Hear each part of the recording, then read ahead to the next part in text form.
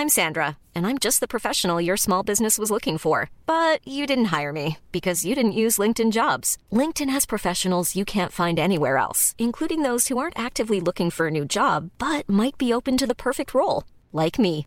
In a given month, over 70% of LinkedIn users don't visit other leading job sites. So if you're not looking on LinkedIn, you'll miss out on great candidates like Sandra. Start hiring professionals like a professional. Post your free job on linkedin.com/people today. Even when we're on a budget, we still deserve nice things. Quince is a place to scoop up stunning high-end goods for 50 to 80% less than similar brands. They have buttery soft cashmere sweaters starting at $50, luxurious Italian leather bags, and so much more. Plus, Quince only works with factories that use safe, ethical, and responsible manufacturing. Get the high-end goods you'll love without the high price tag with Quince. Go to quince.com/style for free shipping and 365-day returns. Millions of people have lost weight with personalized plans from Noom. Like Evan, who can't stand salads and still lost 50 pounds. Salads generally for most people are the easy button, right? For me, that wasn't an option.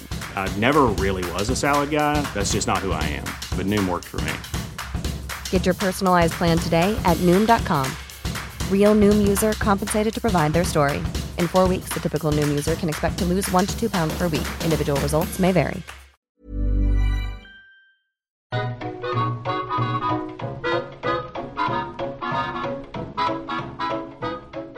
I veckan försökte jag förklara för min nya klass att något som är oerhört nyttigt i livet, både i skolan och i övrigt, är att vara nyfiken på saker och ting. Jag kan ha använt uttrycket YOLO för att både väcka munterhet och anspela på att det vore slöseri på något sätt och inte ta reda på så mycket som möjligt om världen som vi lever i bara en gång. Man rör sig ju oftast och helst i sådana här sammanhang som man redan kan eller behärskar väl. I den här berömda bekvämlighetszonen. Det är ju så att där är ju risken att begå misstag eller göra misslyckanden ganska ändå begränsad. Men bekvämlighetszonen måste ju vara nyfikenhetens stora fiende. Och jag vill vara nyfiken och veta mer om något som jag inte visste någonting alls om igår. Och därför ska det här avsnittet, som görs av 2 modeidioter till snubbar på 2000-talet, handla om en entreprenörs liv som utformade mode och klädstil för kvinnor under främst första delen av 1900-talet, men också senare. Ja, det är väl bara börja rota här så får vi se hur det går när det nu ska handla om Coco Chanel.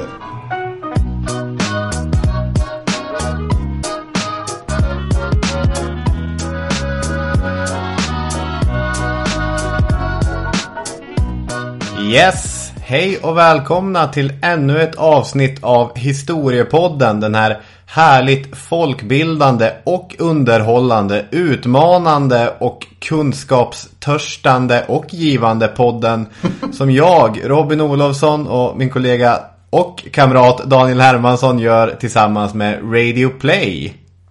Hej på dig! Det fick du med mycket på en gång, hej på dig! Ja, jag tog ett djupt andetag och sen så körde vi. Hur är läget? Jo tack, det är bra. Precis som du var inne på att du har nya klasser och att du tydligen är inne på nyfikenheten och det här entreprenöriella gigget att man ska utforska och så är jag djupt inne i undervisningen. Och jag har ju tidigare haft kanske 5-6 olika kurser. Jag har sällan haft många kurser av samma slag, men nu har jag 3 stycken historia 2-kurser. Och jag undervisar om kalla kriget ungefär 50% av min vakna tid just nu. Ja. Så att jag börjar ha lite svårt att hålla isär vad som egentligen är samtid och kallt krig nu. I vilken tid du egentligen lever? Ja, precis. Det känns väldigt mycket som att det är 40, 50, 60-tal. Och det är ganska jobbigt att läsa om Gabrielle Coco Chanel i veckan också, för att mitt huvud var lite grann i kärnvapen och bunkern. Jaha, ja. Men nu ska vi försöka ta av oss kalla krig, eller ta av mig kalla kriget hjälmen och ta på mig en helt annan hjälm. Kanske en vacker hatt istället. En stor hatt, eventuellt. Ja. Tycker du att jag är en modeidiot? Ja, men det var väl mest... Ja, jag tänkte nog att du skulle reagera på att jag drog med dig i fallet där. Men vadå, tycker du att du är en modeikon på något sätt, eller? Nej, sannoliken inte. Det var bara ett intressant litet fönster in till hur du ser på mig. Nej, high fashion är inte min grej. Istället försöker man, jag vet inte vad man försöker göra. Du har ju en serie här på skärmen, en väldigt elegant, vad är det för något egentligen? Någon slags stickad. Ja, jag har en fin mönstrad stickad tröja på mig. Egentligen är det på tok för varmt för den också. Jag sitter och svettas enormt här i mitt kök. Nu är det mycket information här som är helt oväsentlig kanske. Ja. Jag tänkte lyfta fram en annan sak. Det här Instagram-kontot, eller vad man ska säga, hashtaggen där, det kom in väldigt mycket roliga och fina bilder där, måste jag säga. Den har varit kul på senare tid. Ja, det har den ju varit innan med, men den känns som att den blommar lite för tillfället och har gjort under sommaren. Och vi har varit dåliga på att lyfta fram och kommentera det särskilt. Men det är mycket kul att se. Det var ju många som hade åkt ut till Skokloster bland annat och efter det här avsnittet och sådär. Ja. Men överhuvudtaget rent generellt, det är roligt att se folk som lyssnar på podden och att de som lägger upp bilder på sig själv när de lyssnar, ja. Ja, bland annat. Och olika historiska företeelser. Parthenon fick vi upp en fin bild av. Så fortsätt gärna med det här. Hashtag Histpodd Instagram. Där man även kan följa mig. Ja, vad heter du då? D_Herman. Ja, just det. Ibland slänger man upp något där. En 2 år gammal wine kan hamna där. Till exempel. Robin Leonard heter du. Tack för det. Ja, vem fan är du då? Vem är du? Vem är jag? Kan vi få kontakt nu? Jag söker Ingegerd Ragnarsson. Ja, vem fan är du då? Vi ringer ifrån Bingolotto i Göteborg. Jaha. Om jag söker sanningen, får jag den? Vem är du? Vem är jag? Kan vi... Ja, det där pappret som du hade med dig hit förra gången och som nu har marinerat, som du uttryckte, och väntat på att få användas där. Ja, kör nu här. Nu är det alltså vem är hen? Det är en man, en kvinna eller en händelse som du ska gestalta här. Och jag leder trots allt inte komma på 18, men 18, ja, just det. Innan jag ger dig de här ledtrådarna får jag bara kort redogöra för hur epitet suffix gate har gått under veckan. Det var jag väldigt nöjd med. Nej, men det har ju fått lite, för jag kontaktade ju först språkrådet på Twitter då de sa snarare suffix än epitet, eftersom ett epitet då står som ett eget ord. Sköna Helena eller Helena var deras exempel. Men jag kände på mig att jag ändå inte riktigt hade rätt. Det är därför jag inte har vågat vara riktigt arrogant mot dig heller. Därför att suffix kändes för enkelt. Och då är det en lyssnare här, Stella Riad, som har hört av sig. Och har haft kontakt med sin språkvetarfar. Gate är varken epitet eller suffix, inom parentes, för snävt. Kan kallas retrogradering, eller engelska backformation. Så du hade inte rätt det som... Nej, men jag hade mer rätt än vad du hade. Varför det? Nära skjuter ingen hare, men vi lägger ner det här nu. Men för den som var väldigt inne i om det skulle vara ett suffix eller ett epitet, känns som det är främst jag som har varit väldigt inne i det. Ja, Så fick det äntligen sin slutsats där. Ja, du har ju fört det här med hårklyveriets eskapader till en helt ny nivå och konst gjort det till. Ja, jag skulle inte säga att det är hårklyveri och skillnaden med ett epitet och ett suffix. Men jag ska ta och dyka ner i min kappsäck och fiska upp den här lappen. Först till 20 är jag alltså. Ja, 5 poäng, är du med? 1968 hade jag inga problem med att högt och tydligt poängtera att jag var stolt. Det tyckte andra lät bra och mina ord blev ett motto för en hel rörelse. Mao. Jag gillar hur du tänker, det är tyvärr fel. Det hade varit kul om det hade varit Mao. 4 poäng. Vad kan jag göra? Jag kan mosa potatisar, gå som en kamel, låtsas att jag är en robot, skaka som en höna. Allt detta iklädd en cap. Låter det löjligt? Nej då, jag är definitionen av cool. Ja, det är ju som sagt inte Mao. Nej. Ja, det här, jag är helt offside nu. Vadå? Krossa potatisar eller? Pass. 3 poäng. Caroline af Ugglas sjöng Snälla, snälla, snälla. Men den skiten stal hon från mig. Som tur är har jag hundratals andra låtar i min helt nya kappsäck. Ja, rörelse, det förvirrar mig lite. Men, och det är mycket som förvirrar mig. Jag har ingen stringens i hur jag tänker riktigt, känner jag. Men det är ju någon form av sångare. Björn Skifs. Fel. 2 poäng. Jag är en medlem i Rockens Hall of Fame. Jag är enligt tidningen Rolling Stone världens genom tiderna mest samplade artist. Jag är en av de absolut största ikonerna inom den afroamerikanska rörelsen. Kanske den allra största. Dessutom är jag känd från ett roligt YouTube-klipp där jag är full i amerikanska nyheterna.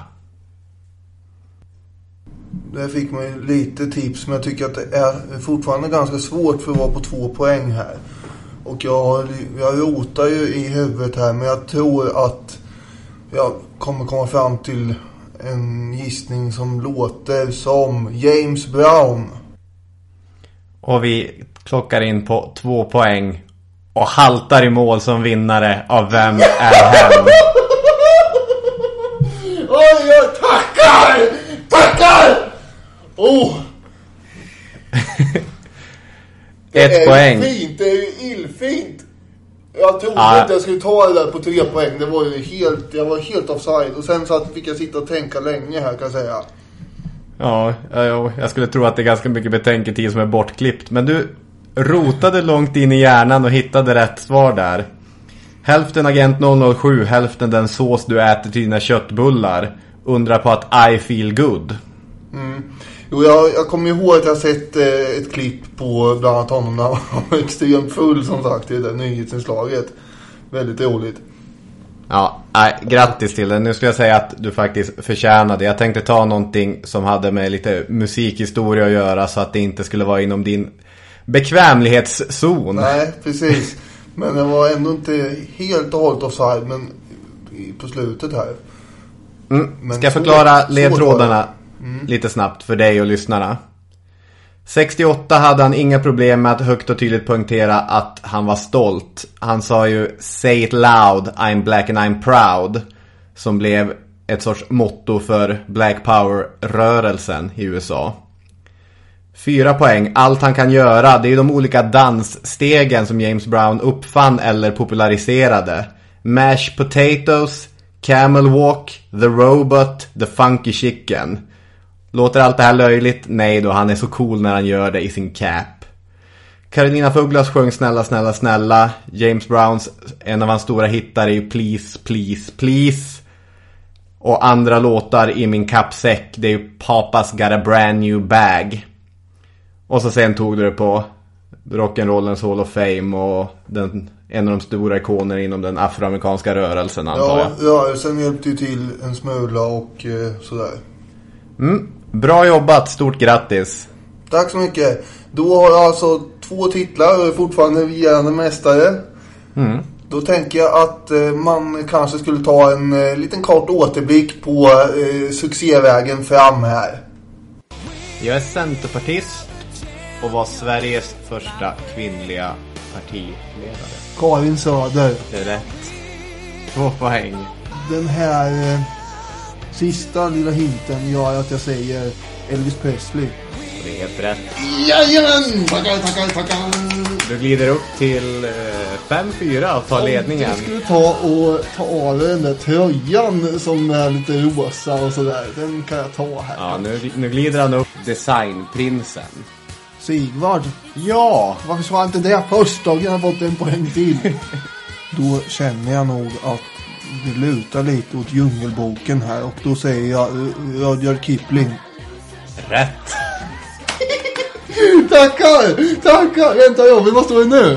Ja just det, vad har vi gjort av den här rosa, du vet, den här ledartröjan? Giro d'Italia-tröjan. Just det, den Gazzetta della Sport-tröjan. Den ska vi fixa fram nu. En dag 1955. Rosa Parks.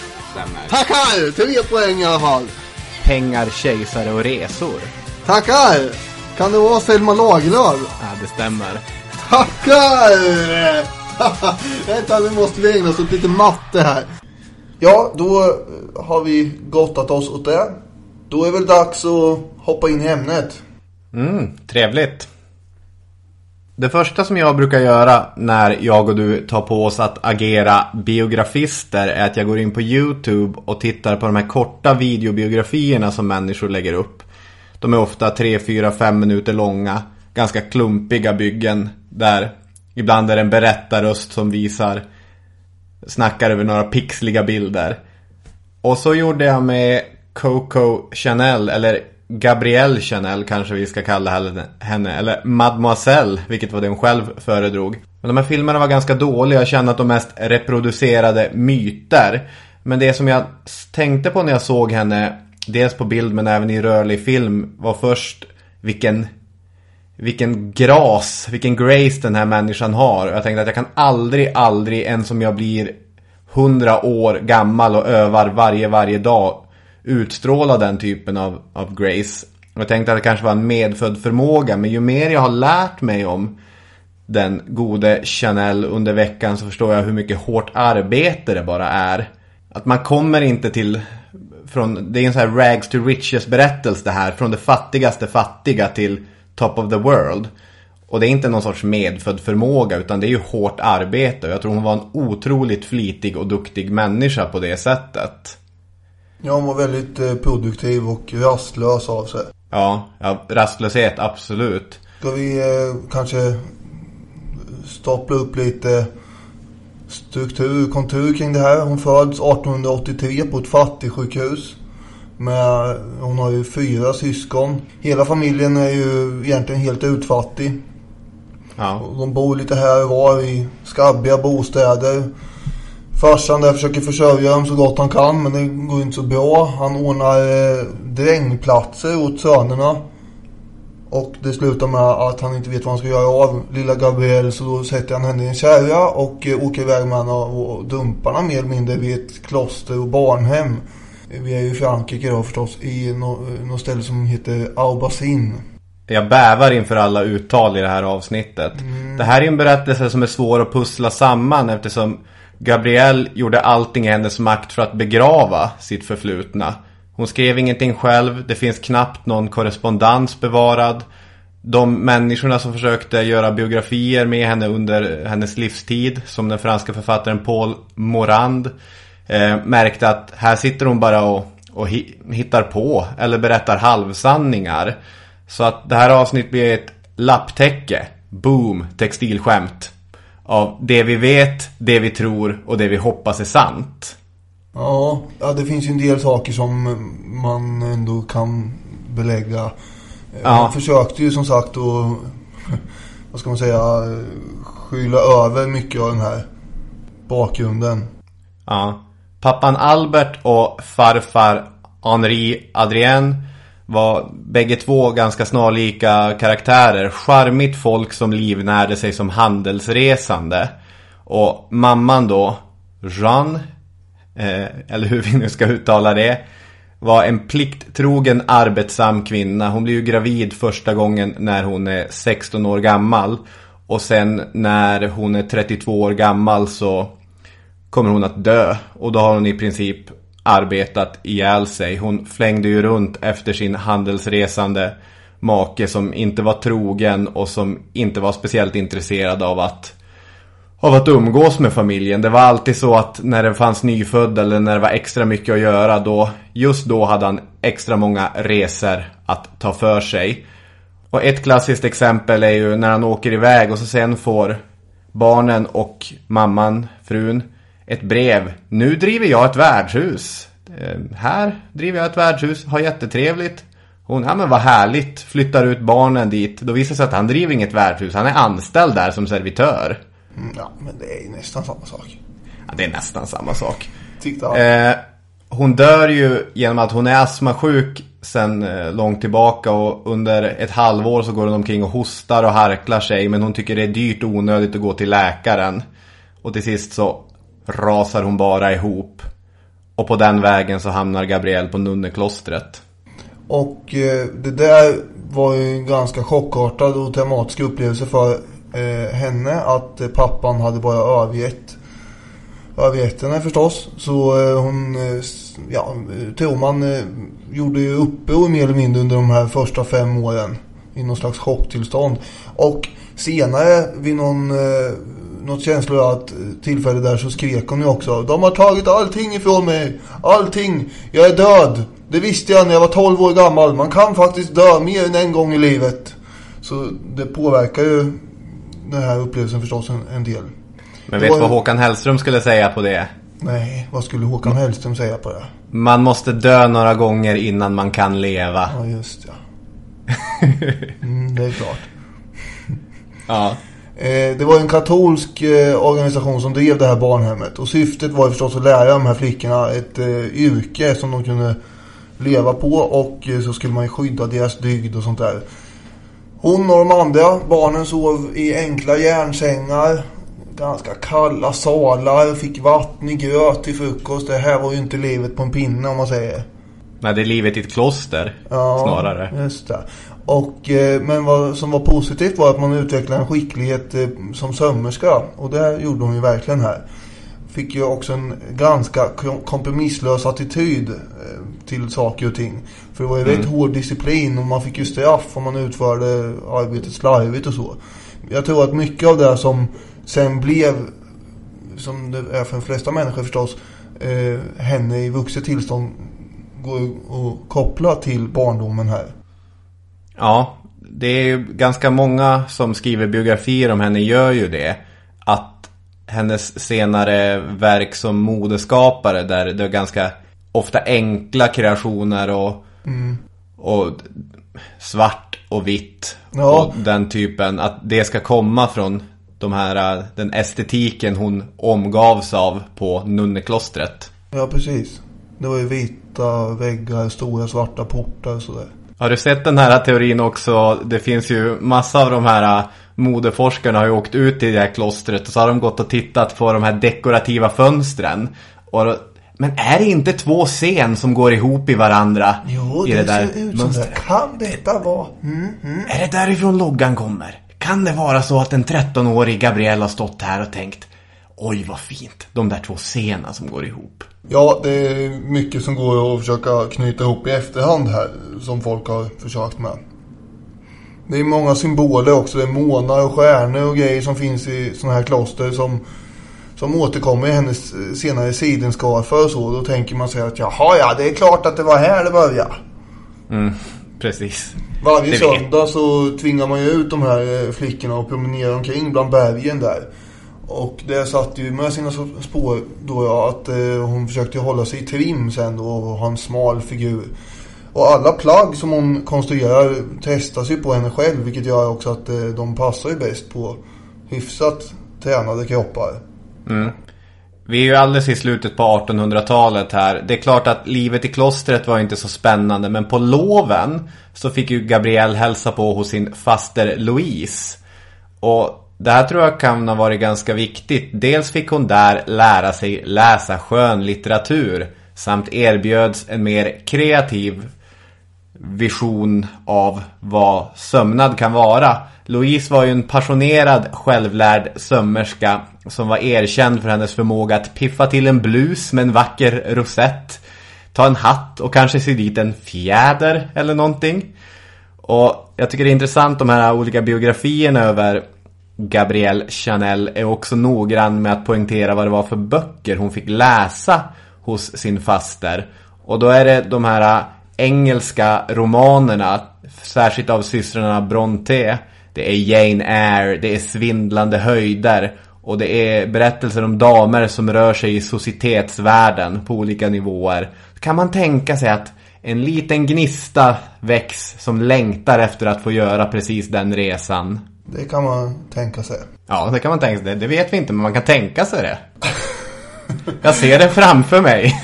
Historikens magiska mening. Man kan tänka sig. Och så kan vi föreställa oss. Kanske var det så. Ja. Mellan åldrarna 12 och 18 så var Gabrielle på det här klostret. Sen när hon fick lämna det, då blev det internatsliv för Gabrielle. Hon kommer hamna på samma internat som en annan faster till henne, Adrienne. Skillnaden är ju att Adrienne är jämnårig med Gabrielle. Folk tror att de är systrar, vilket de också gillar. Hon tyckte om Adrienne mycket mer än hon tyckte om sina riktiga systrar.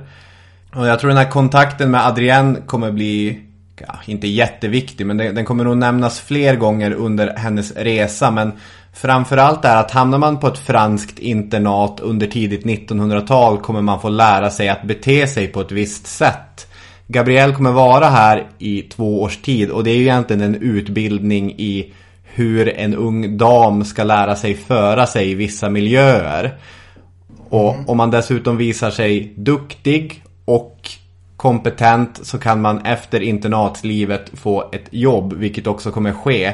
Enda anledningen att Gabrielle och hennes systrar överhuvudtaget fick plats här var ju att de franska internaten i regel erbjöd några platser till fattiga människor som en liten välgörenhet, eller man ska säga det. Nu ska vi minsann lära pöbeln hur man för sig i fina franska salonger. Så där fick hon lära sig lite redan här då? Ja, precis. Det kan man säga första trappsteget mot att bli väldigt, väldigt duktig på att föra sig i olika miljöer.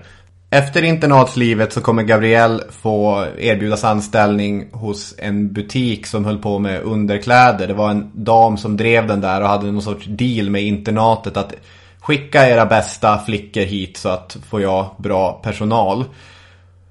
Och om jag ser till mig själv, om jag hade kommit från fattig fransk underklass och gjort den här resan, fått en utbildning, fått ett fast jobb, då hade jag antagligen känt mig ganska nöjd med det livet. Härligt att ha en egen bostad, tjäna egna pengar. Ja. Men den här rastlösheten som du pratade om blir ganska tydlig. Därför att Gabrielle tycker att det här är tråkigt. Så att istället kommer hon hitta alternativa möjligheter att tjäna pengar då, eller göra andra grejer helt enkelt. Och Moulin hette ju den här staden som hon var i. Det var en regementsstad fullt med militärer, unga officerare i vackra franska militärdräkter. Precis de vackra dräkterna de snart skulle rida iväg till första världskriget och bli slaktade i. Det fanns dels pengar att tjäna som sömmerska på att hålla de här i fint trim. Men hon började ju också som någon typ av varietéartist sjunga på olika klubbar i staden. Just det. Och precis. Det är där vi kommer in i hennes smeknamn, och ska säga, som hon går under. Det är ju en av teorierna varför hon kallades Coco. Att ett av hennes standardnummer handlade om hunden Coco som var borttappad. Har någon sett min Coco? Min, vad du nu sa i början, Kokori Coco. Det är inte helt belagt att det var så, men antagligen. Hon kommer ju även försöka flytta till en större stad i närheten, Vichy, och försöka livnära sig som sångerska där. Men hon är inte så begåvad sångerska, så att det blir svansen mellan benen, flytta tillbaka och hitta ett annat sätt att slå sig fram i världen. Hon träffar ju textiltillverkaren Etienne Balsan, och det är ju en lirare utöver det vanliga. Ja, det här är en... Han är ju en playboy-snubbe helt enkelt. Ja. Hon kommer träffa på en del sådana. Hon flyttar rastlös fransk aristokrat. Hon flyttar in hos honom i alla fall i hans slott, vilket är då någon slags före detta kunglig jaktstuga. Han ägnar sig åt att föda upp hästar och så, och har ett stort stall som också tillbringar en del tid i.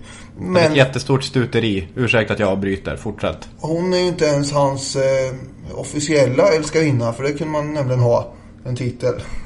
Utan det var ju en annan tjej som hette Emilienne d'Alençon typ. Och hon hade ju till och med varit älskarinna åt ingen mindre än Belgiens kung Leopold II. Den här, han kanske inte ska gå in på nu, men det här är ju en karaktär också, om man säger så. Så att Etienne var buksvåger med kung Leopold. Så kan man säga. Han gick omkring där med sitt stora skägg, så hade han ju papppåsar över det för att Han var livrädd för bakterier och sånt där. Han var konstig prick, förutom att han såg till att slakta halva Kongo.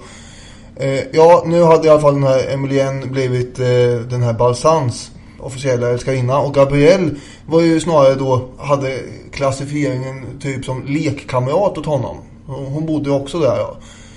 Och hon beskrev sig själv under den här tiden långt senare som att hon var flickan från landet som inte visste någonting om någonting. Men hon fick ju bo på ett slott i alla fall. Men när Balzan höll på att roa sig med sina societetsvänner där, då fick hon ju inte vara med. Då skulle hon ju hålla sig borta, och hon fick äta med hans personal och så istället. Däremot så fick hon vara med på kapplöpningsbanorna som han drog iväg på emellanåt. Och sen fick hon ju vara med på lite mer vildare fester också och delta där. Men på de här kapplöpningsbanorna så väckte hon ju alltid uppmärksamhet genom sin klädsel. För hon klädde sig som en pojkflicka, ganska sparsamt och sportigt. Och det var ju också det som skulle bli hennes stil senare, som hon sålde, så att säga. Ja. Hon var väl kanske ganska inspirerad av de här jockisarna och stalldängarna och så som hon träffade på i det där stallet. Och hon bar också ofta ridbyxor och så. Men hon gick ju också runt och kommenterade de här andra människorna, kvinnorna som var på de här kapplöpningsbanorna. Och sa bland annat att med sina kroppspansar med framskjuten byst och putande rumpa var de så åtsnörda i midjan att de nästan gick av på mitten. Och hattarna var bredare än axlarna, och klänningarna som de släpade i marken samlade smuts. Ja, så hon visste ju vad, tyckte hon själv i alla fall, vad som var snyggt och inte. Och det gamla idealet var ju den här Gibson-flickan som skulle ha snäv korsett och krinolin, de här metallställningarna under klänningarna, så att man fick den där formen. Och det var väl ganska tidigt att hon satte sig emot det. Det fanns ju inte ridbyxor för kvinnor. Det där fick hon ju specialbeställa och sy själv och så. Och jag menar, ska du sitta på en häst och ha någon typ av kontroll över hästen, så är ridbyxor ett ganska effektivt sätt att faktiskt få det. Det är klart. Det är ganska oklart också mycket av hennes liv där, för att hon vill ju gärna framställa sig själv som den här bondflickan som inte fattade någonting, men vissa menar ju att hon själv valde att till en början äta med tjänstefolket och att hon hade ganska fria boliner där ute, att hon gjorde lite grann vad hon kände för, sov halva dagarna, klädde sig i hans kläder, levde ett väldigt märkligt liv. Men det är ju här någonstans som börjar den här klädesmässiga frigörelsen som hon sen kommer bli en representant för. Om man läser korta artiklar om henne på Wikipedia så står det att hon var den första som sa åt kvinnorna att bränna korsetterna. Det är inte riktigt sant, men hon är med i den första generationen av sådana modeskapare. Och just att hon klädde sig som du var inne, som en pojkflicka, som en man. Det var inte heller först med George Sand. Den kända författaren och feministen hade ju mycket publikt gjort det här 1 eller 2 generationer innan i Paris. Men hon är ju verkligen revolutionär i hur hon klär sig och beter sig. Hon har också ett tidsfördriv som hon pysslar med, nämligen att göra hattar. Det gillar hon. Piffa till dem lite. Till exempel gjorde hon hattar åt den här officiella älskarinnan då, Emilienne. Och hon gick omkring och hade sådana på kapplöpningsbanorna sen. Och då såg jag andra där. Oj, vad tjusigt. Vart har du fått den där ifrån? Ja, men det är ju hon, den här Gabrielle som bor ute hos Balzan. Jaha, men kan du inte fixa fram en sån åt mig med? Jag kan inte göra det. Jo, men det ska jag ordna sig. Och på det sättet så fick hon ju sälja flera hattar. Och så är det hattmakeriet som är hennes inkörsport, eller vad man ska säga. Det låter ju märkligt det där med hattar, men Lars Holmberg, modeforskaren vars bok jag har läst, han säger att man ska tänka med hattar som det är med skor idag. Att alla hade det, och vilken typ av hatt du hade var ett statement om vilken typ av person du var. Så att ha en piffig hatt, att vara unik i ditt hattval, det var ett sätt att utmärka dig från mängden.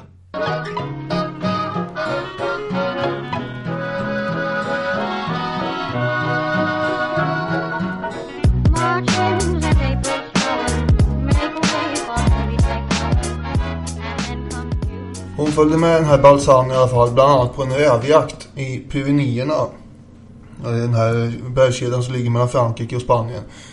Och där träffar hon ingen mindre än den här Arthur Boy Capel. En brittisk affärsman. Oerhört charmant herre. Som uppmuntrar henne att bli modedesigner i Paris. För det var där hon ville bli, hade hon sagt. Och ja, han är ju med på den där överjakten med. Men sen ska han åka hem och åker mot tåget. Då följer hon efter. Och en mycket, ja, vad ska man kalla den här scenen? Han lyfter upp henne och bär henne in i sovvagnen och placerar henne där. Och då på något sätt så, de böcker jag har läst, så konstaterar man helt enkelt bara att och därmed så var historien med Balsan över. Och hon börjar hänga med den här Boy Capel istället. Problemet var ju att han skulle snart gifta sig med en brittisk aristokratisk kvinna istället, för hon hade ett ganska stort arv och hova in. Det var ju inte, alltså du har ju rätt att nu kommer hon vara med Boy, och hon skriver ett brev till Etienne Balsan då, att det är Boy som har mitt hjärta. Men det är ju samtidigt hemma i en ungkarlslya som Etienne har i Paris som hon börjar sälja hattar. Ja, det är likadant med andra män hon träffar senare. Det är aldrig så att det helt klipps av, utan hon fortsätter ju och vad ska man säga, använda deras resurser på olika sätt. I och med att hon träffar... Ja, okej. Förlåt. I och med att hon träffar Boy så får hon ju tillgång till en annan värld än Etienne. Etienne är ju gammal fransk, alltså gamla pengar. Men Boy har ju nya pengar. Han kommer ju från den här vågen av nyrika. Och jag tänkte på Peter Englunds gamla essä Förflutenhetens landskap, där han skriver att när borgerligheten har lika mycket pengar eller mer pengar än adeln, då hittar adeln på god smak. Och så sen kommer borgerligheten bara hålla på och jaga efter det här, att också ha tillgång till god smak. Och väldigt många av Boys väninnor och människor som rör sig i de kretsarna kommer ju dras till Gabrielle och till hennes hattar och till den värld som hon erbjuder, eftersom hon erbjuder cutting edge god smak. Ska vi placera henne i Paris nu? Ja. Och vad är Paris på 20-talet egentligen? Jo, det här har vi varit inne på tidigare i ett avsnitt. Alltså, här finns ju då massa konstnärer från hela världen egentligen som utforskar gränserna för vad det nu är de håller på att konstnära omkring. Och det har ju sagts att det fanns fler konstnärer per kvadratmeter än någon annanstans i världen. Och du har sagt att man kunde inte gå runt ett hörn utan att träffa på någon som höll på att förändra kartan i konstnärsvärlden. Nej, och så är det ju. Det är ju modernister från hela världen flockas till Paris. Avantgardvärlden. Bland annat har vi ju den här George Antheil som vi nämner då i avsnitt 46 om Hedy Lamarr och honom. Och han gjorde ju de här skräniga, bankande och totalt allmänt utbuvade musikkompositionerna. Det var helt förskräcklig musik han gjorde. Det har vi redan slagit fast. Men det var ju han och Hedy Lamarr som låg grunden för Wifi sen, om man ska dra det lite långt. Och Antheil hängde ju med bland annat Stravinsky, och det var väl Picasso också med på ett hörn där. Och Coco kommer också bli polare med de här. Plus den här Dalí också. Ja, verkligen. Hon kommer ju hänga med gräddan här. Men för det är, ibland kan det kännas som att man frossar bland männen i hennes liv. Och så. Men i Frankrike ska vi komma ihåg hur långsamt arbetet för jämställdhet går. Det kommer ju krävas 2 världskrig innan de franska kvinnorna får rösträtt. Det är inte förrän 1944. Så att finansiera en företagsidé, det krävde antingen att din familj hade svin mycket pengar, eller att du kan hitta en man som är villig att hjälpa dig. Liksom Etienne och Boy, de var säkert viktiga emotionellt och psykologiskt och så för henne, men de var jätteviktiga ur en strikt ekonomisk mening. Och hon skriver så här, eller i Morans bok så säger hon: de trodde att jag var en fattig och ömtålig sparv, men jag var snarare ett monster. Och jag lärde mig sakta mer och mer om livet, eller i alla fall hur man ska hantera det. Jag var intelligent, mer än nu. Jag avskydde vara den söta. Jag berättade alltid sanningen och jag var väldigt öppen för min ålder. Jag visste vad som var äkta och påklistrat, och jag visste vad som var dåligt. Ja, hon börjar ju den här verksamheten med hattarna i, som du sa, Balsams lägenhet som han ägde i en ganska pampig byggnad där i Paris. Och vad hon gjorde var att köpa såna här stråhattar för ganska struntsummor egentligen i ett varuhus som låg där i närheten. Sen la hon till något sån här piffigt extra på den där hatten och sen kunde hon sälja där och mycket dyrare. Det var ju typ så det gick till. 1910 så köpte hon också med hjälp då av den här Boy, hans pengar, en liten hattaffär som då låg av en ren tillfällighet i närheten av ett lyxhotell, Ritz. Och där fanns det många shoppingsugna och välbärgade hotellgäster som när de skulle ut i gatuvimlet i Paris, det första de spänn på var ju hennes affär. Och det var ju, det gällde att ha lite tur med i den här världen och branschen. Så där kom hon ju upp sig lite grann. Det är bara 10 husnummer bort från där Chanel ligger idag. Ja, det samma är säkert, butik. tror jag. Konkurrenterna, vad var det för ena? Wolf och Dauquet, eller Dauset, ja, som sagt det här med uttalen. De ägnar sig ganska mycket åt glamour av gammeldags typ. Det var ju kreationer som man spelade på 1700-talet och 1800-talets måleri kan man säga. Och det var ju på väg att försvinna ut, om man säger så. Men den gamla borgerliga smaken hängde kvar vid det där ett tag. Och sen fanns en annan snubbe som hette Paul Poiret som var då modekung på den här tiden. Och hans inspiration kom ju från Fjärran Östern och sålde turbaner och såna här vida haremsbyxor och sånt där. Ja, och alla de här höll på att tappa kontakten med Paris förändliga mode. Det går ju snabbt i svängarna här. Och 1913 så startade hon en butik vid nordfranska kusten där som är, stan heter Deauville. Och här säljer hon polotröjor och sjömansblusar. Hennes grej var ju bekvämlighet och någon slags avslappnad känsla. Vilket inte de här andra kläderna innebar direkt. Men det passar ju bra vid den här badorten där vid franska nordkusten. Där jobbar hon ju tillsammans med sin faster då, Adrienne. Och de två är ju väldigt... De är vackra kvinnor som kan föra sig. Så det de gjorde var att de klädde på sig butikens vackraste plagg. Och så sen gick de omkring på stränderna efter butiken hade stängt. Så att alla skulle... Men vad är det de har på sig? Men herregud, vad har de på sig? Oj. Var kom detta ifrån? Vem har tillverkat? Oj. Ja, och sen fick de veta där spänn och köpte förstås. Dessutom så passar hennes kläder de här franska och förnäma damerna ganska bra när de ska bli volontärer under första världskriget. Då är det inte så passande och lämpligt att springa runt i stora och otympliga arrangemang inte. Och hon har ju haft levnadstecknare som har slagit fast att hon kunde minsann avgöra vad som var rätt eller fel med ett enda ögonkast. Och hon blir någon typ av smakdomare här. Det är en baronessa de Rothschild som använder henne som smakråd. Och hon har ju i sin tur då en hel krets av kompisar i den högre samhällsklassen som gör vad hon säger, den här baronessan. Och baronessan har ju sagt då att hon tänker inte köpa en enda sak utan att visa den för Chanel. Den här flickan har mer smak än alla de andra tillsammans. Så det gäller ju att ha en ingångsport hos vissa viktiga kunder och sen kan man sprida sig vidare därifrån. Så hennes status här nu ökar ju mer och mer bland societeten kan man säga. Ja, verkligen. Dessutom, 1915 så öppnade nu ett modehus i den här staden Biarritz, vilket är en semesterort i sydvästra Frankrike vid Biscayabukten. Och hon köper ett stort lager sån här jersey, vilket är maskinstickad tyg kan man säga, trikå av något slag. Och den här jerseyn var beige, väldigt billig eftersom ingen annan vill ha den. Och med det här laget och sen lite hjälp av sina 60 anställda i och för sig, så syddes då en helt banbrytande kollektion upp. Och det blev vansinnigt populärt, de här jerseykläderna. Till exempel en enkel långkofta som slutar halvvägs ner på kjolen. Någon slags tunika som var rak och hade en liten rosett på höften där. Och sen var en ärmlös klänning också som tydligen var rakskuren.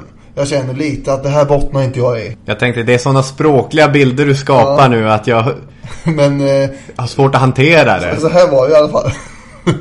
Den här klänningen uppmärksammades enormt i pressen, för den var ju nämligen V-ringad och citat avslöjar glimtar av bar hals.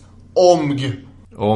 Jag måste också få nämna att bland hennes kunder här så fanns ju de spanska aristokratiska höjdarna och dessutom kungligheter. Den här kungen Alfons den 13 som numera förekommer oproportionerligt mycket i Storypodden. Han hade inte insjuknat i spanska sjukan här. Men han och hans fru Victoria Eugenia var ju en mycket köpglad kund. För Spaniens neutralitet i första världskriget bidrar ju till inte bara att man kunde skriva om den här influensan, utan också att eliten hade möjlighet att klä sig elegant och beställa dyra kläder utan att man för den skulle behöva skämmas över att pengarna borde gå till någon slags krig istället. Så det var ju ett smart drag att ha en butik i närheten av Spanien där. Hon nöjde sig inte bara med att göra V-ringade blusar, utan hon gjorde också kjolar som slutade ovanför ankeln på kvinnor. Omg. Det är inte klokt. Omg. Ska de klä sig som... Ja, får ni fylla i vilket ord de kan klä sig som. Hon var hur som helst bestämd i att hon aldrig skulle undervärdera sig själv och arbetet som hon la ner. Och därför så blev priserna hutlöst höga också, förstås. Ja. Och hon såg ut typ som en drottning i sina eleganta görsekläder och körde runt i en Rolls Royce. Hon körde inte själv, för hon hade en privatchaufför redan vid det här laget. Och var i princip ekonomiskt oberoende. Så nu går det undan här. Burrow is a furniture company known for timeless design and thoughtful construction, and free shipping, and that extends to their outdoor collection. Their outdoor furniture is built to withstand the elements, featuring rust-proof stainless steel hardware, weather-ready teak, and quick-dry foam cushions. For Memorial Day, get 15% off your Burrow purchase at burrow.com/acast, and up to 25% off outdoor. That's up to 25% off outdoor furniture at burrow.com/acast. Hiring for your small business? If you're not looking for professionals on LinkedIn, you're looking in the wrong place. That's like looking for your car keys in a fish tank.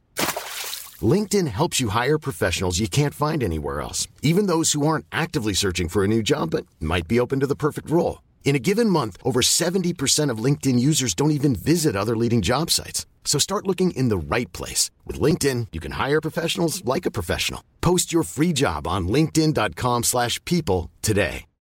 Millions of people have lost weight with personalized plans from Noom.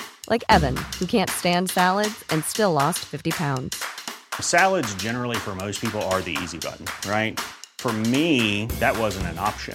I never really was a salad guy. That's just not who I am. But Noom worked for me. Get your personalized plan today at Noom.com. Real Noom user compensated to provide their story. In 4 weeks, the typical Noom user can expect to lose 1 to 2 pounds per week. Individual results may vary.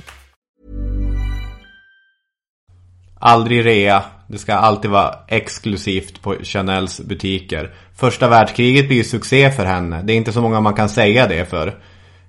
Dels kan hon hjälpa sitt land genom att sy om diverse linnehanddukar från hotellen till förkläden till sjuksköterskorna.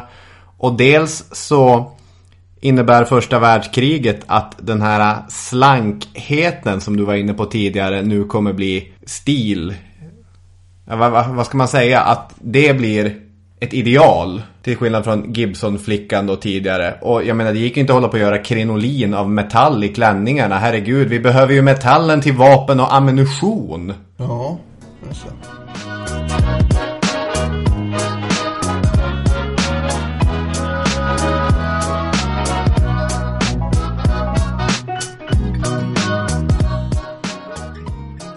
Vi får nog rulla vidare, för nu kommer ju 20-talet här. Men först 1919 så dör ju den här Boy i en bilolycka. Och det var ju ett ganska hårt slag, en fruktansvärd förlust sa hon att det var. Vilket man kan tänka sig. Och för tröst och lite sällskap och sådär så vände hon sig då till en rysk storfurste istället som heter Dmitrij Pavlovich. Känner du till honom? Nej, det känner jag inte till. Han var ju en riktig charmör, men dock helt utfattig. Däremot fanns det andra fördelar med den här Pavlovich. Han hade kontakter. Och själv påstår han ju senare att han hade minsann aldrig varit kär i Chanel, men han blev smickrad av all uppmärksamhet han fick av henne. Han var en av ganska många ryska adelspersoner som hade packat ihop det de hade och flytt från Ryssland efter den här revolutionen som brutit ut där. Det var inte läge att sitta där och vara adlig liksom. Ungefär som, klokt. Ja, ungefär som i franska adelspersoner försvann från Frankrike så fort de kunde efter revolutionen 1789 där. Men det finns också hintar om att han kan ha varit inblandad i mordet på den här Rasputin. Och därför hade då tsaren redan tidigare skickat iväg honom. Hur som helst så fanns han i Frankrike vid det här laget. Och när jag tänker på storfurstar, av någon anledning, ryska storfurstar, det enda jag får upp i huvudet är Lucky Luke och den här albumet Storfursten och den här han som åker runt och ska läsa allting om vilda västern för han tycker det är så spännande. Da, Luxi, säger han. För vi som inte har läst just det albumet, ja, det är en smal referens. Är det lästips? Lästips. Han säger bara helt enkelt da. Och sen har han ju det är väl någon anarkist som springer omkring efter och försöker bomba ihjäl en stup i kvarten, men det går inte så bra för den där. Han är grön i ansiktet, den där anarkisten. Hur som helst så bygger ju den på en verklig historia för övrigt. Tsar den andre som vi hade i hjulet för ett tag sedan, hans son åkte iväg till vilda västern och gjorde en sån där resa. Det är bara så här ett bispår nu. Ja. Men ändå.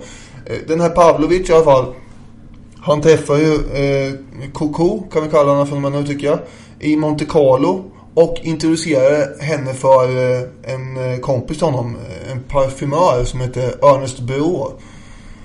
Och den här Beaux kommer att spela en viss roll eftersom nu drar vi in parfymen i historien här tycker jag. Konkurrenten Paul Poiret hade redan 1911 varit det första modehus som lanserat en parfym och det hade blivit en vansinnig succé. Chanel tänkte sig också ge sig in i det här nu. Och med hjälp av den här Beaux som hade utvecklat en del parfymer som byggde på blommor ju. Så han hade gjort det för att hedra den här Pavlovich kvinnliga släktingar och så. Så anlita Chanel honom nu. Och hon tyckte att blommor var ju bra, men hon ville ha en unik mix av de här blommorna. Förut hade det funnits typ enstaka blomdofter, rosdoft eller liljekonvalj eller så. Men hon ville ha en paradox liksom. Och en doftexpert har senare då sagt att det första mötet som de hade här, då sa Chanel att hon ville ha en ihärdig parfym som dröjde sig kvar på huden och som var lika mångsidig som hennes kläder. Så Beaux gjorde ju 10 olika dofter som presenterades i 2 serier som man kallar 1-5 och 20-24. Och det var en 5:e kompositionen där av ros, jasmin, ilang som för övrigt är, då har jag tagit reda på en naturligt förekommande växt i Indien och Indonesien. Den kan bli 12 meter hög på 1 år. Den har en rik och djup doft av toner av gummi och vanilj, så jag visste inte innan. Och för övrigt så betyder ilang också sällsynt. Och det är väl förmodligen den här exceptionella doften som det har att göra med. Den sista ingrediensen var sandelträ. Den här parfymen knockar ju Coco ganska rejält. Och för att undvika piratkopiering så tyckte ju Beaux att man skulle ta och göra den här så dyr som möjligt helt enkelt. Och det var inga problem för Coco. För hon tyckte att, ja men gör det här du, jag ska ha världens dyraste parfym. Så slängde hon ut 40 000 pund till honom på det här. Vilket motsvarar 7 miljoner kronor ungefär i dagens penningvärde. Och hon valde att kalla den nummer 5 just efter att det hade varit nummer 5 i den här serien. Dessutom hade hon en vidskeplig grej för siffran 5. Eftersom i den här skolgången i barndomen så hade numerologi tydligen varit en viktig disciplin. Och nummer 5 då symboliserar förkroppsligandet av något och är själen i den här mystiska innebörden, hade hon lärt sig av vad det nu kan vara. Och alla modekollektioner som hon någonsin visar hon ju alltid upp den 5:e i varje månad också. Flaskan som den här parfymen skulle placeras i var ju ganska enkel och kubformad, tidlös, utan krumbukter och detaljer. Precis raka motsatsen mot alla andra högtravande utsmyckade parfymbehållare på den här tiden. Och sen lanseringen av parfymen gjorde hon med någon slags smygteknik. Hon kunde ge bort flaskor till stamkunder i butikerna. Och sen när de kom tillbaka och frågade, kan man inte få lite mer av den här parfymen? Parfym? Vad då för parfym? Det känner jag inte till någonting om. Aldrig hört talas om. Ja. Och sen så gav hon order till butikspersonalen att springa omkring och spraya parfym i alla provrummen i hemlighet. Och det här skapar någon slags latent efterfrågan som bara bubblar under locket där. Alla ville ha den här parfymen som var så mystisk och ingen visste var den kom ifrån riktigt. Hon gjorde det här för att Borås skulle kunna producera tillräckligt stora kvantiteter när hon väl kunde sälja det. Och sen när hon släppte så blev det ju det flytande guldet, juvelen i hela kronan. Och franska staten påstår att det säljs en sån här flaska var 30 sekund idag. Och det drar in ungefär 700 miljoner kronor om året. Ja, mycket pengar. Ja, han gjorde ju fler såna här succéartade parfymer, men ingen är ju så legendarisk och evig som Chanel nummer 5. Nej, det är väl det här klassiska Marilyn Monroe-citatet. Du frågar mig vad jag har på mig när jag går till sängen. Chanel nummer 5 såklart. Lite ekivokt. 20-talet är ju en framgångsrik period i Gabrielles liv. Jag måste få kalla henne Gabrielle för jag har skrivit det överallt i mina anteckningar. I och med att hon hade kommit i kontakt med de här ryska furstehusen så kommer hon i kontakt med den ryska balletten som hon tycker jättemycket om. Och i och med att hon har så fruktansvärt mycket pengar så kan hon ju pumpa in otroliga mängder pengar i den ryska balletten. Och det tycker Igor Stravinsky är trevligt att hon gör. Så att de börjar träffas. Han bor till och med hemma hos henne i långa perioder. Och Igor Stravinsky är ju någon sorts förkroppsligandet av modernismen. Han absolut kändaste ballett är ju den här Våroffer som inte är då som, vad heter han, Anthils. Nej, verkligen inte antar jag. Komposition, men det drar ju åt det hållet att det är ju väldigt dramatiskt och det är inte så skönt och melodiöst som det hade varit förr när man komponerade, utan det här är någonting annorlunda. Han var en väldigt excentrisk människa annars. Han kunde till exempel ha dieter där han bara åt råpotatis. Det hade han fått för sig, skulle vara hjälpsam. Och kring Gabrielle så uppstår ju en smältdegel av några av tidens absolut stora. Du nämnde Picasso och även Stravinsky, men även den franska surrealisten Jean Cocteau som var djupt involverad i diverse danstillställningar och så. De var ju jättegoda vänner och Gabrielle blir kostymansvarig för många av de här. Och här hänger alltså ryska furstefamiljer tillsammans med fransk avantgarde knaspottor. Det är en väldigt, väldigt märklig scen. Ja, och hon träffar ju sin bästa kompis Misia Sert som är någon typ av musa för de här diverse Paris-konstnärerna. Och en annan doft i Chanel-kollektionen är då döpt efter henne. Den heter Misia. Men det kommer flyga in en annan liten fågel i hennes liv som inte passar in i ändera läger. Varken ryskt furstehus eller fransk avantgardism. 1925 så är hon i Monte Carlo och slår där upp bekantskapen med Hugh Grosvenor, hertigen av Westminster, eller Bender som alla kallade honom. Eftersom överklassfamiljer har ju den här märkliga traditionen att hålla på med konstiga smeknamn. Och de kommer ju träffa varann i romantisk mening i 10 års tid. Det var den här Pavlovic som hade puffat ihop dem helt oavsiktligt. För han har fått en inbjudan till den här hertigens jakt som han så gärna ville se. Och så tvingade han med Coco på det där. Just det. Och då var det färdigt. Ja. Han är ju en ganska ihärdig friare. Han köper ett hus till henne i London. Han köper en tomt till henne på Rivieran. Och enligt en vida spridd berättelse så levererar han en korg med grönsaker till henne. Och när hennes personal håller på att packa upp, man kan tänka, jaha, lite majs, vad ska vi ha det till? Broccoli, det är väl Nej, men... Oj! Här ligger visst en enorm oslipad rubin. Där ser man. Det var märkligt. Bender var ju god vän med Winston Churchill. Churchill kom ju senare vara best man på Benders bröllop och Coco, eller Gabrielle, kände Winston mycket väl.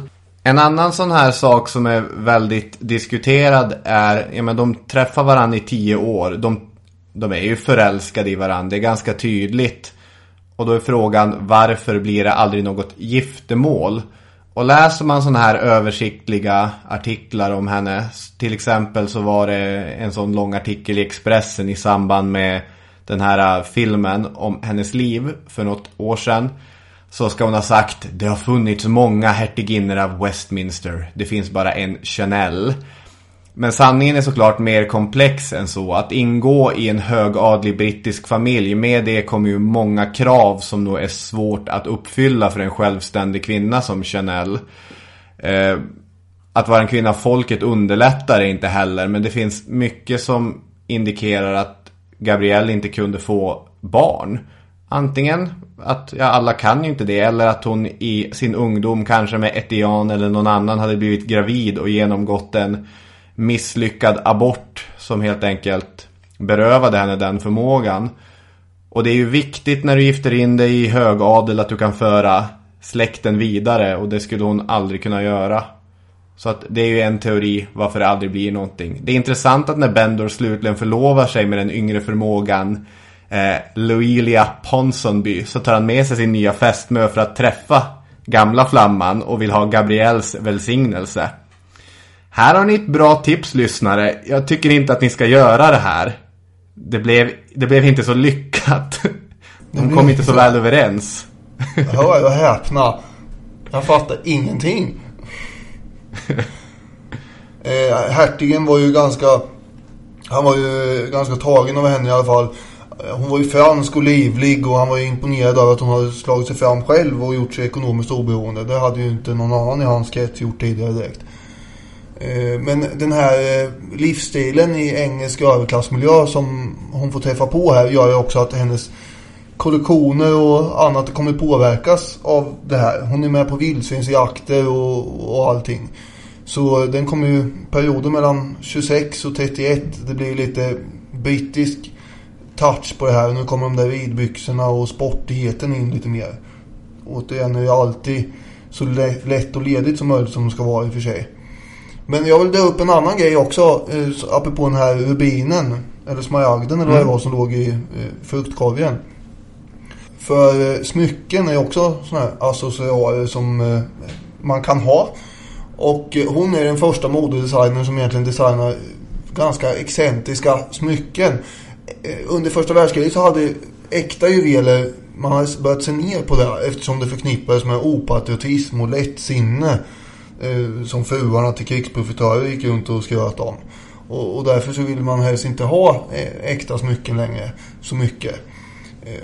Och oäkta blev helt enkelt ganska inne, och det var ju bra.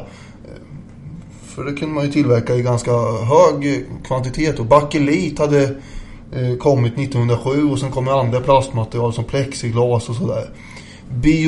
Nu ska vi se, kan du hjälpa mig här? Bioterier, hur uttalas det? Bijouterier. Ja, där har det. Bijouteri. Det betyder då ögonsten, och det är då alltså oäkta smycken helt enkelt. Och den här branschen ger sig också in i.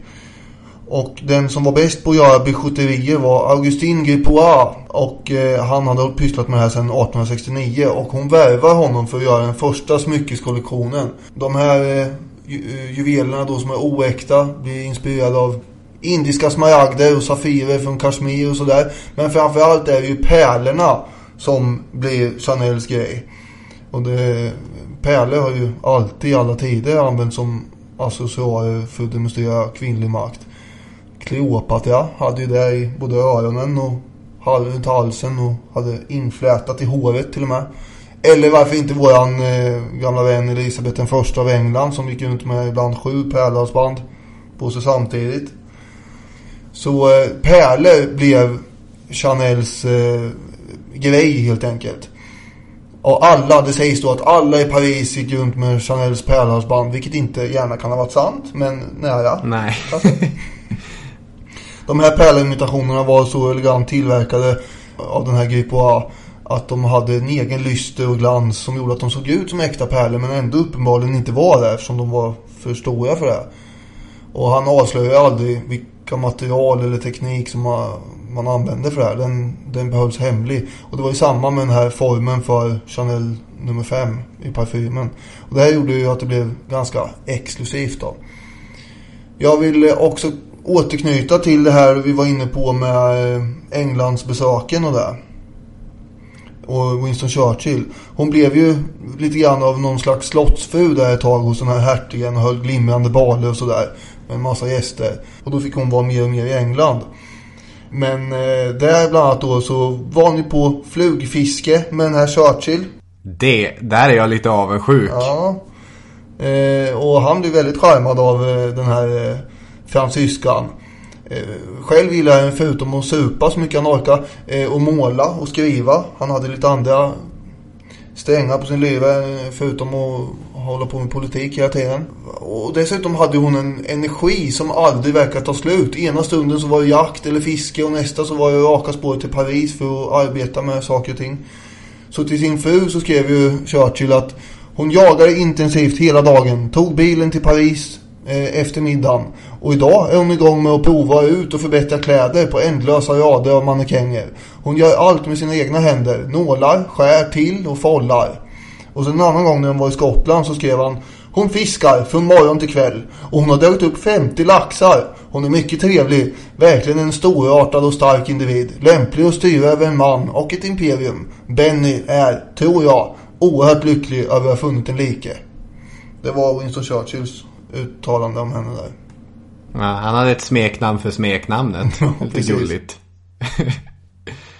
Ja, men det visar väl det här drivet och rastlösheten som hon har. Ska vi komma in på 30-talet eller har du någonting före det? Nej. Alltså hon inspireras ju av de här skepparkavarjerna som hans betjänter springer runt och har hertigen då på hans jakt och sådär. Ja, hon fick ju låna en sån där kavaj någon gång när hon var ute och det blåste så förskräckligt. Och då blev hon ju inspirerad av att tillverka eleganta skepparkavajer för damer med guldknappar och grejer och så såldes det. Och marinblått tas ju in i den här färgpaletten som annars har varit ganska svart och vit förut. Mm. Det är ju sinnesbilden för mig är ju Jackie Kennedy som står i den här rosa Chanel-dräkten. Kanske med ett pärlhalsband till. Att där, till och med en modeanalfabet som jag har ju den ikoniska bilden inetsad på näthinnan. Modeanalfabet var ett bättre ord, kanske en modeidiot. Ja, kanske. Det var ju en Chanel-dräkt som hon var klädd när John blev skjuten också. Ja, det var den hon hade som var blodig när hon stod bredvid Lyndon B. Johnson.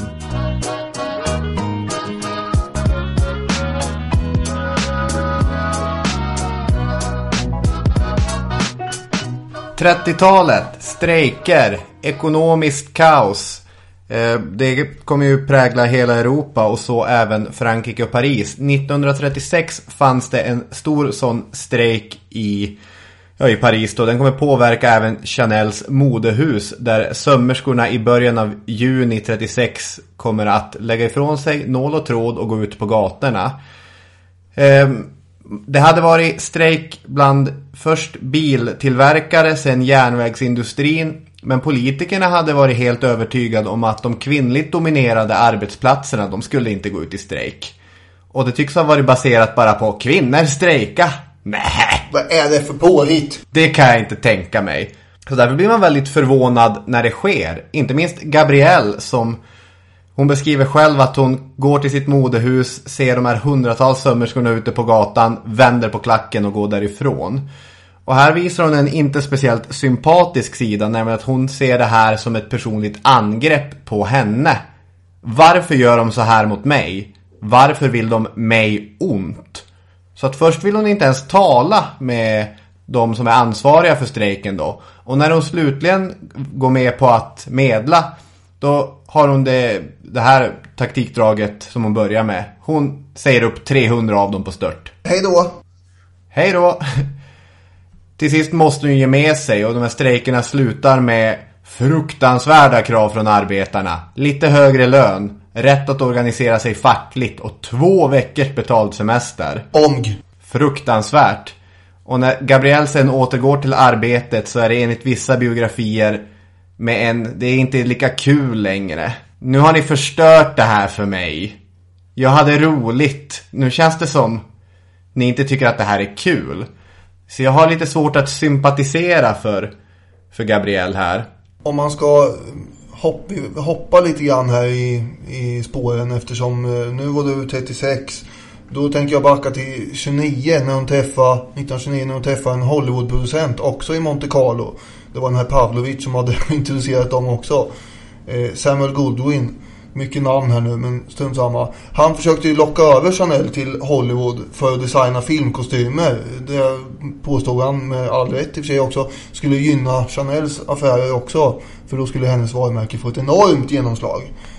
Och hon var så ganska skeptisk till det här och bara, det vet jag inte, det går ju bra ändå här borta i Europa, jag tänker nog stanna här. Sen kom ju då hösten 1929 och den här lilla börskraschen med den efterföljande depressionen som inte var så liten, och inte börskraschen heller i och för sig.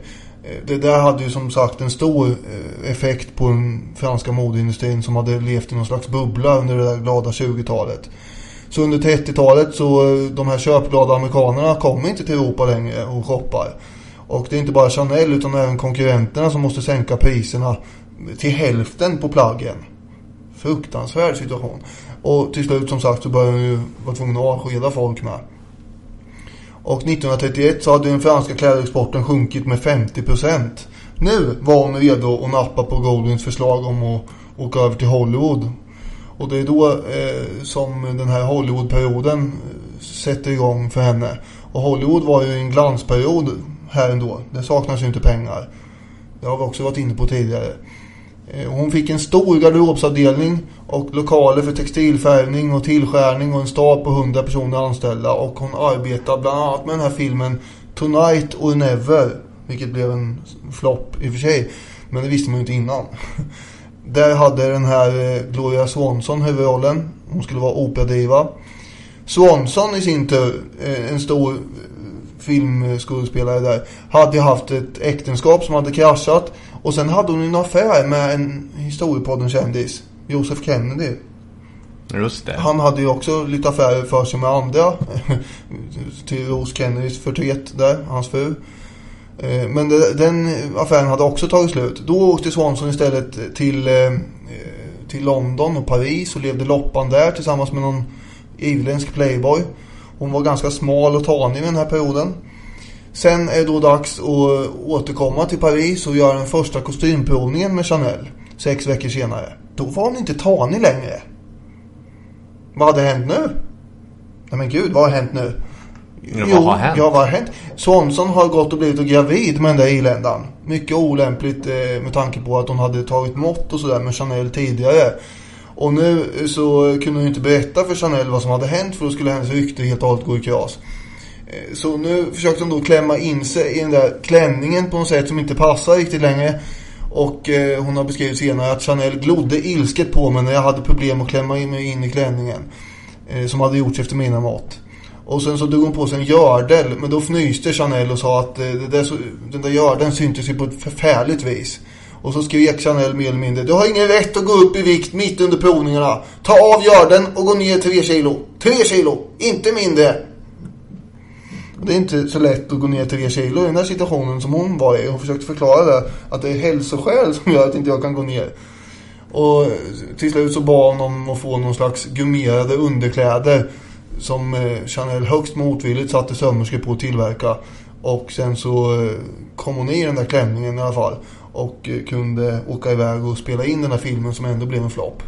Andra filmer som Chanel också designade kläder till var en film som heter The Greeks Had a Word for Them. Och det var en rivig komedi som har jämförts med Sex and the City och blev till skillnad från den här andra en rejäl kassasuccé 1932.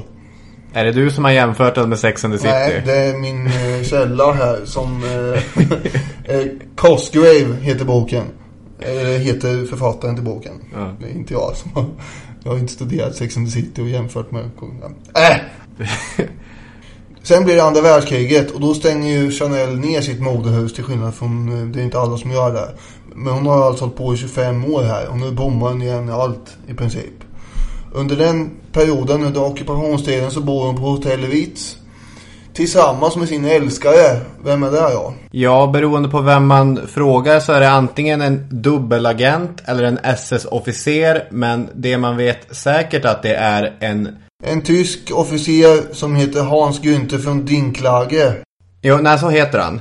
Jag tänkte bara att innan hon flyttar in hos Dinklage så gör hon ju en annan grej som är väldigt iögonfallande. Och bara på tal om det här att hon inte var så sympatiserande med sina strejkande arbetare. Hon är en ganska hänsynslös kapitalist. För när nazisterna tar Paris, då ser hon det här som en utmärkt tillfälle att bli av med sin största konkurrent i parfymbranschen. För hon hade ju stängt modehuset, vilket arbetarna trodde var en revansch för att de strejkade. Det vet vi ju inte. Men hon visste ju att hennes främsta konkurrent när det gällde parfymeriet, det var ju ett brödrapar, bröderna Wertheimer, och de var judar. Så då kunde hon göra ett försök att genom nazistiska kanaler ta över den butiken. Och det hela blir en väldigt intrikat affär där de har flytt till Portugal och lyckas få en annan fransk icke-judisk affärsman att ta över, och han i sin tur lyckas muta nazister så att de får behålla butiken. Men där hade hon inga skrupler när det gällde att använda nazisterna för att ta över konkurrenter. Och som du sa, hon har inga skrupler att flytta in med Dinklage heller. Nej, hon var ju inte ensam om att röra sig ibland, gå på fester och blanda sig med de som egentligen var fiender. Det här stack ju ganska mycket i ögonen på fransmännen sen. Och det här är en period som ofta sopas under mattan i en del, många biografier och filmer och så. Det här tar man inte mycket i egentligen. Hon går ju med på att driva en fabrik för tyskarnas räkning också, på ett sätt att en systerson till henne har ju blivit kidnappad eller fångad av nazisterna, och där gör hon ett deal att jag startar upp en fabrik, han blir ansvarig. Så att hon bossar ju för en fabrik som syr nazistiska kläder. Också. Det kanske är någon sorts krigsbrott, jag vet inte. Ja, efter kriget så flyttade hon ut till Schweiz också för att komma undan den här kritiken som förstås välde fram. Hon höll ganska låg profil under några år efter kriget. Parfymen nummer 5 sålde fortfarande extremt bra, så pengarna rullade in ändå. Men sen kommer då 1947, då presenterar konkurrenten Christian Dior sin nya kollektion. Och den har ju beskrivits som att den vände allting med en kjolviftning av redaktören för den här modetidningen Vogue. Ja, vad han gör egentligen, det Christian Diors New Look kallas det. Och där gav ju modeindustrin i Frankrike för sig en ny skjuts. Men det var ju som att han hade vridit klockan tillbaka på något reaktionärt sätt. Det var motsatsen till allt som Chanel hade kämpat för. Det var åtdragna midjor, enormt vida och hämmande kjolar, styva jackor, och på det hela taget egentligen blir det en instängd kvinnokropp av det hela. Och när hon betraktade någon klänning där så bara skrek hon rakt ut i högan sky: det är avskyvärt! Hon tyckte att det var en gammal mode och vulgär stil. Så det är nästan hatet mot Diors stil som får henne att planera för en comeback här.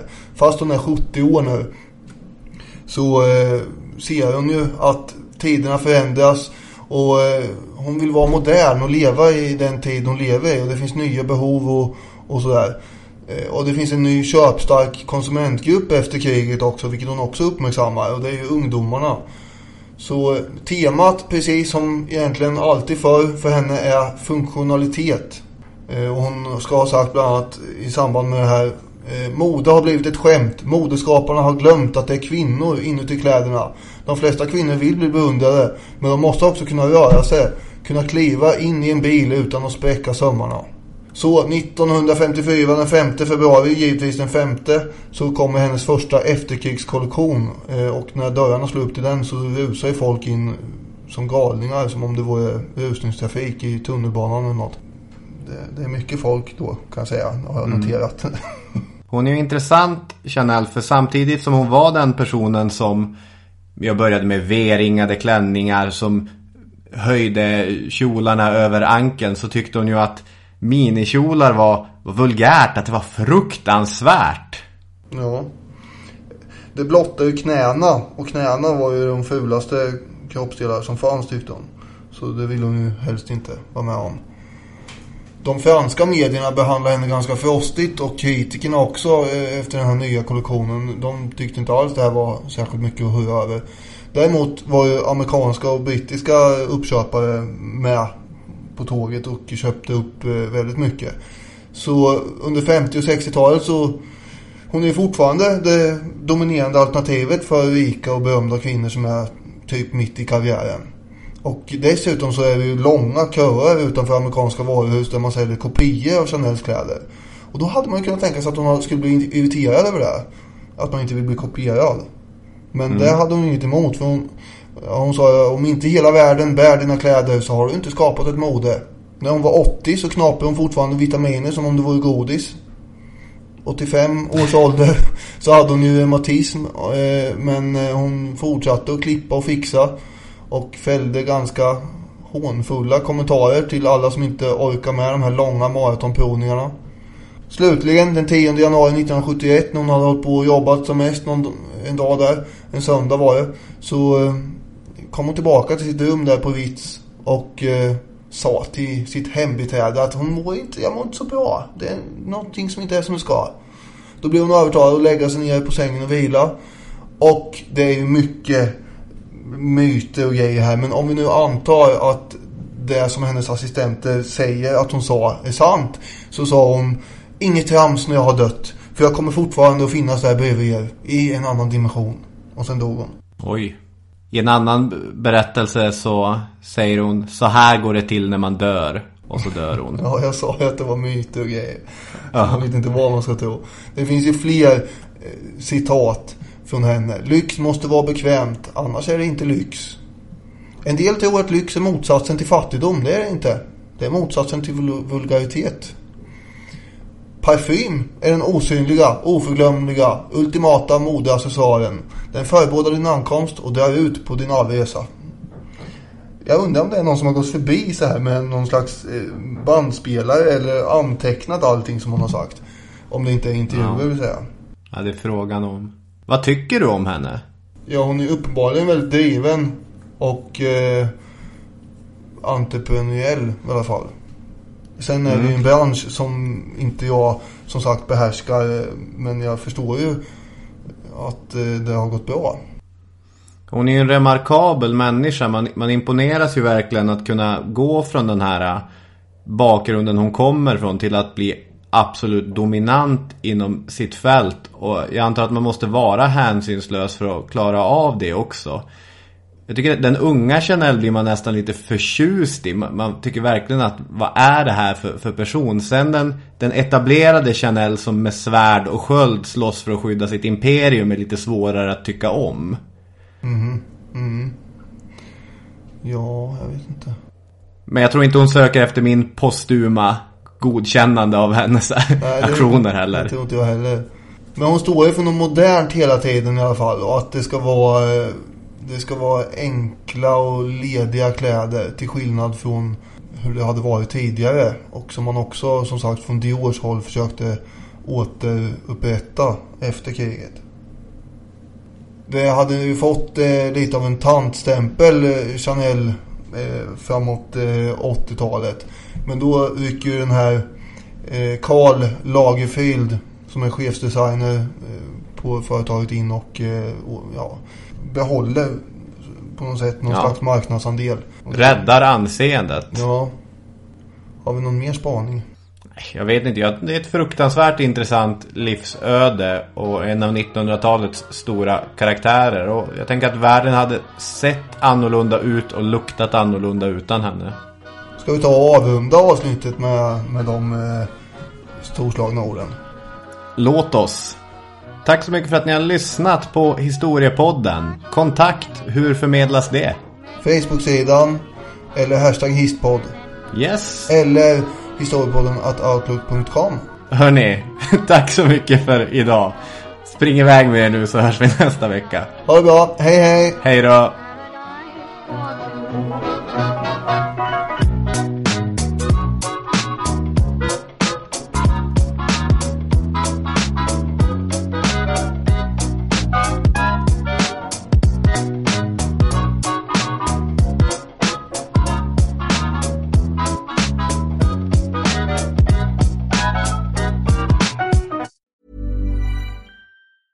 Planning for your next trip?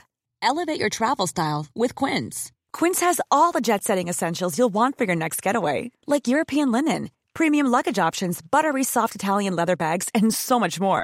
and is all priced at 50 to 80% less than similar brands.